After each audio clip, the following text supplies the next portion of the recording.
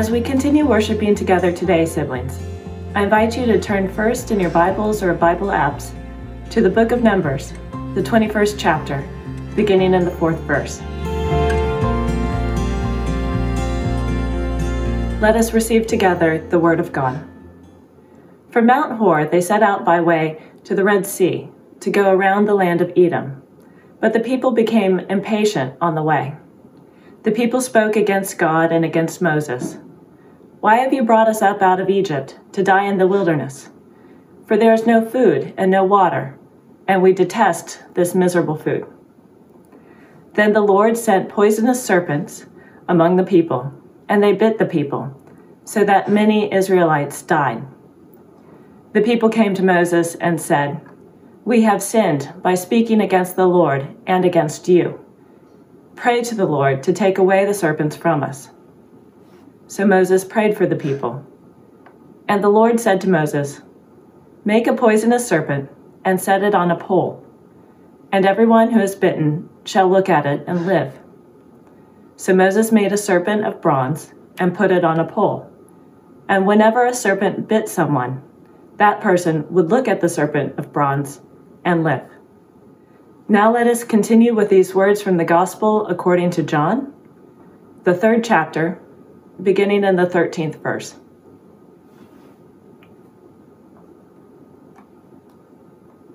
No one has ascended into heaven except the one who descended from heaven, the Son of Man.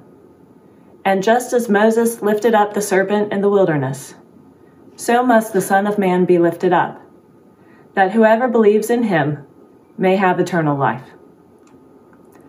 For God so loved the world that he gave his only Son, so that everyone who believes in him may not perish, but may have eternal life. Indeed, God did not send the Son into the world to condemn the world, but in order that the world might be saved through him. Receive what the Spirit is saying.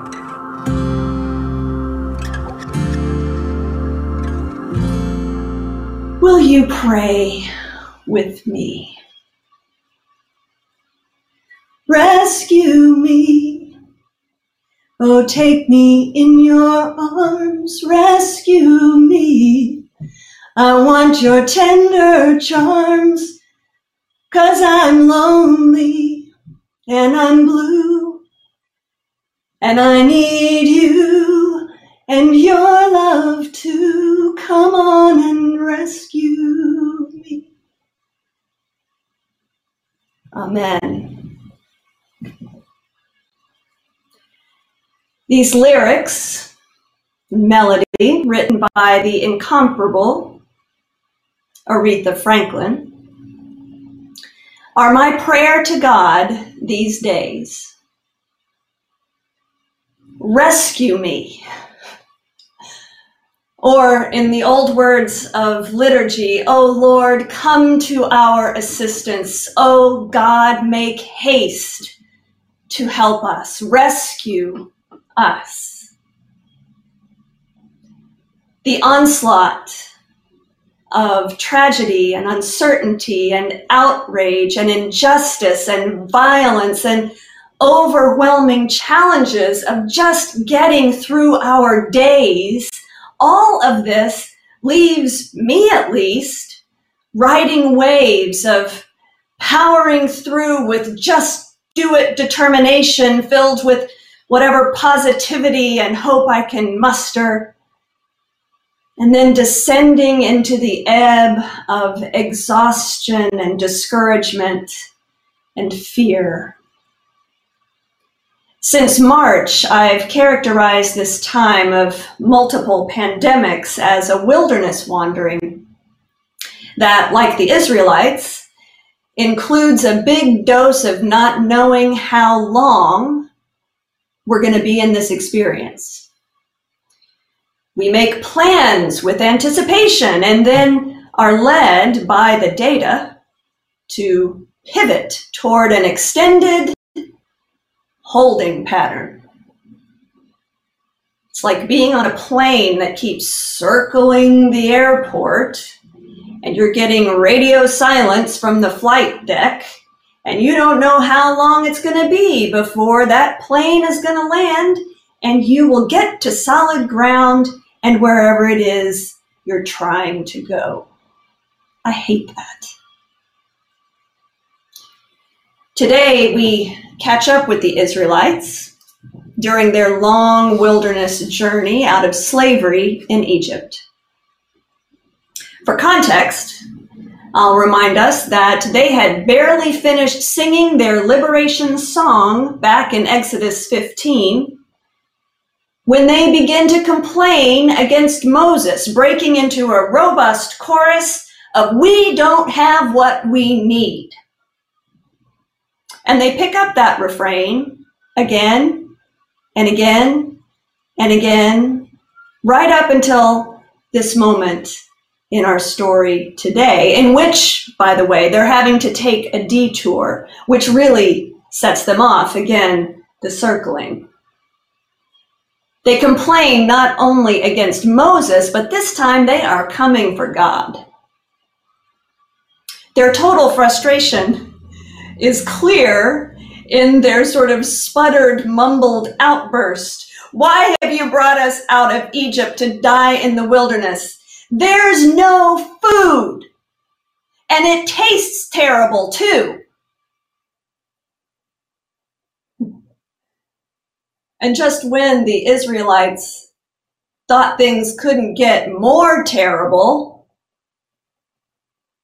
here come the deadly snakes. Now, one scholar suggests that instead of the rather pedestrian poisonous serpents, a more accurate translation from the Hebrew is fiery monster snakes. At this point, Israel as a people is not relating to God as a cozy, God is my friend kind of deity. They saw what happened in Egypt.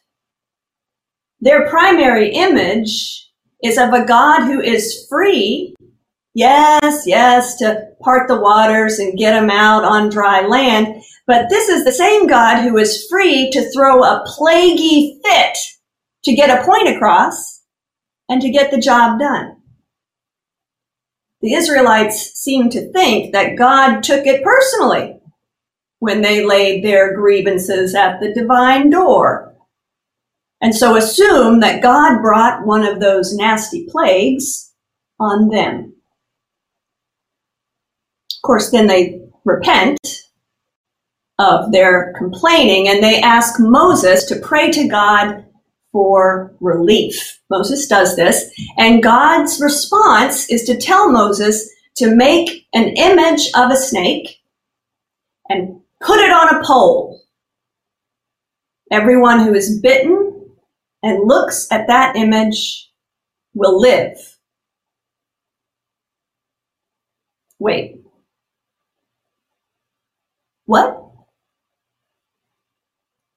Wouldn't it be better to make the snakes go away or stop biting us instead of making an image of a snake to carry around on a pole? How could looking at the thing that's harmed you, the thing you're most afraid of, how could that be a source of healing?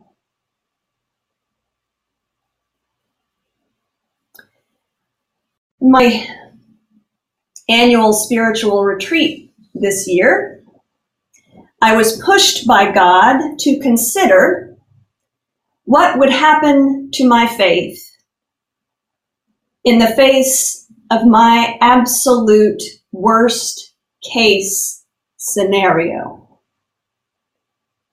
In other words, I was asked to look at what scares me most and to surrender even more deeply to faith in God's love and providence. Now, you may imagine this was not fun. What do I fear most? In what do I really trust for my safety? To whom do I really look for affirmation and love? Where does my sense of value and purpose come from? And what if all that was taken away? Then what? What if someone I can't imagine losing dies? What if I die? Then what? Can I trust God on the other side of that? Would I? Now, my specific worst case scenario might be different than yours, and mine is more than I need to share. I'm not going to do it. But the reason that I bring it up is that our various worst case scenarios are a good place to think about what's going on in our story. What is the fiery monster snake in your life? That is, what is the thing that you fear could take your life? Your physical life, your comfort, your control, your happiness, your power, your vocation, your reputation, your sense of meaning. If whatever or whomever you fear losing the most were to be lost, what then? Where is God for you in that scenario? What happens to your faith? In the story, the people and we are not given a promise that the snake won't bite, that the pain will be averted, that the danger will disappear. But rather, we're asked to trust, to have faith that we can take on our terror, even after being deeply wounded. And that with God as our guide and healer, we will live. Perhaps with even greater freedom and courage for having faced our deep fear. The journey from captivity to liberation is never going to be without danger, without pain, without loss. But the promise is that a liberated life, freed from the bondage of fear and injustice and oppression, is worth whatever is encountered along the way to get it. The Israelites encountered a lot. Think about it. The people have been putting up with each other on a long trip for a long time. Out in the desert, eating weird food, drinking often iffy water, and second guessing why they ever listened to Moses in the first place. Part of the reason for the detour in today's story is that the Israelites were not granted asylum even to travel through Edom. And then after they had been diverted from that more direct route, they're subsequently attacked by another tribe in the desert.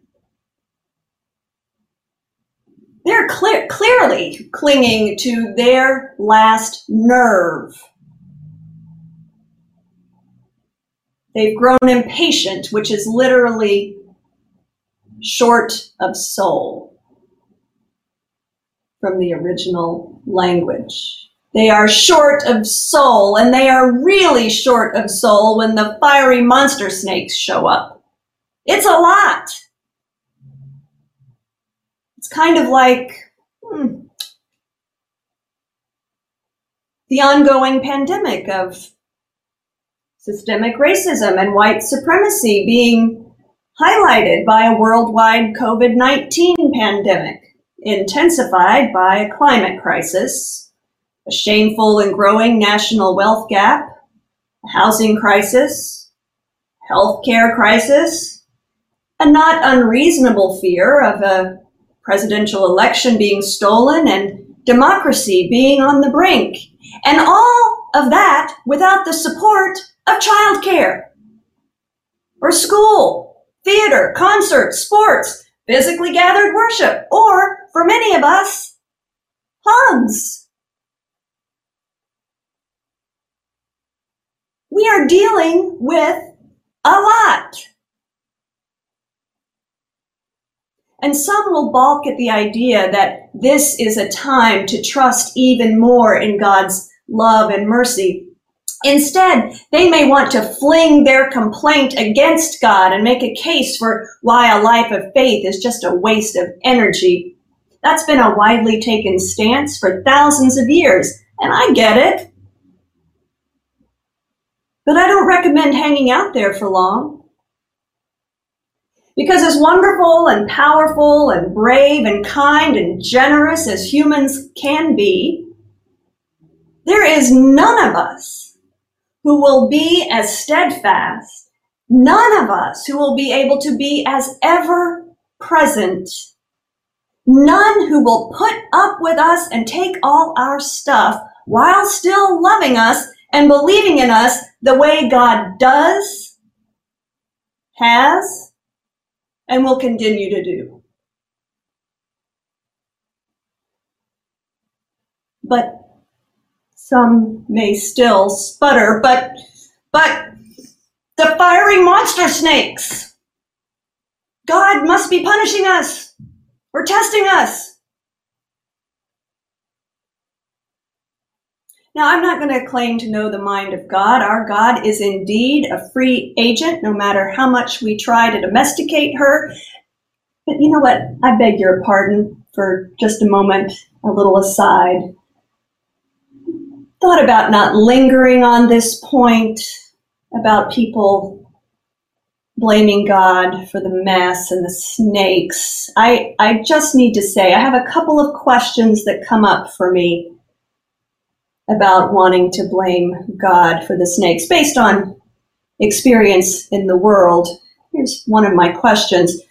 We humans impinge on the habitats of creatures and expect them not to bite us. We invade and take other people's land and stuff, and then are surprised when they react. Really? Another question, we create a habitat that not only allows but cultivates poison and violence, and then we want to blame God?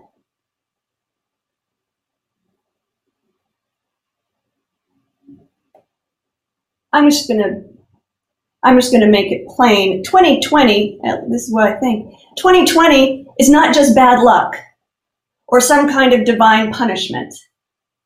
It is the playing out of a widely and reliably predicted and interconnected set of disasters that advanced nations of the world might have mitigated or prevented, but chose not to. We were given a heads up.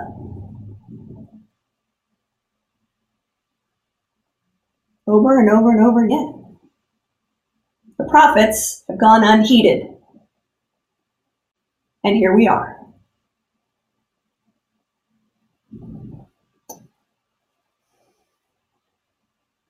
Our ancestors in faith provide a reminder of how easy it is in the wilderness to forget all that God has given us. to ignore and to complain against the prophets who are seeking to lead us into a place of greater flourishing and freedom and health and promise. Our ancestors also remind us that God can and will and does put up with our need to complain sometimes. Perhaps the most important reminder is that God will not abandon us no matter what the scenario. God will bring us into a new place, a new life on the other side of whatever the fiery monster snake tries to do to us. All we have to do is to stare down our fear, trusting in God, that God will be with us and will love us and will hold us and will strengthen us and will provide for us no matter what. In this world and into the next. When we find ourselves staring into our worst case scenario, perhaps crying in the shower or sitting and staring blankly out the window or at the computer screen, in these moments we can join the voices of our ancestors who have cried out to God in need and in trust, singing, "Incline your ear to me, rescue me speedily, be a rock of refuge for me, a strong fortress to save me." That's Psalm 31. "How long, O Lord, will you look on? Rescue me from their ravages, from the life, from the lions. Rescue me from sinking in the mire. In your righteousness, deliver me and rescue me. Incline your ear to me and save me. Rescue me, O my God, from the hand of the wicked, from the grasp of the unjust and cruel. Rescue the weak and the needy. Deliver them from the hand of the wicked." These are all the cries from the Psalms. "Look on my misery and rescue me, for I do not forget your law. Rescue me from the cruel sword." And when we are short of soul, the Queen of Soul provides our psalm. "Rescue me. Oh, take me in your arms. Rescue me. I need your tender charms because I'm lonely and I'm blue. And I need you and your love too. Come on and rescue me." And God responds every time, saying, as the psalmist writes, "When they call to me, I will answer them. I will be with them in trouble. I will rescue them and honor them."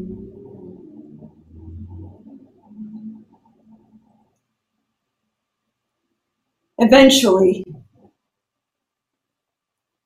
when we'd forgotten the teaching of the wilderness, when we'd made an idol, the fiery monster snake, God rescued us again and made it plain. God loves us and loves the world so much. He doesn't send plagues upon us, but sends the most precious one, Jesus, beloved, who was lifted up to show us what we're capable of, the good and the bad of it, and to reveal once and for all that the font of every blessing of life, of healing, of liberation, and of hope is found not in any pastor or politician or president or teacher, not in the life or the status or the comfort or the control that we seek to protect out of fear. Rather, the font of every blessing is God's heart of outpouring love and grace and mercy. These gifts strengthen us to be brave, to risk, to give, to keep going, to do what we can, to be lifted up ourselves for the sake of others, trusting that new life is on the other side. No matter what, thanks be to God. Amen.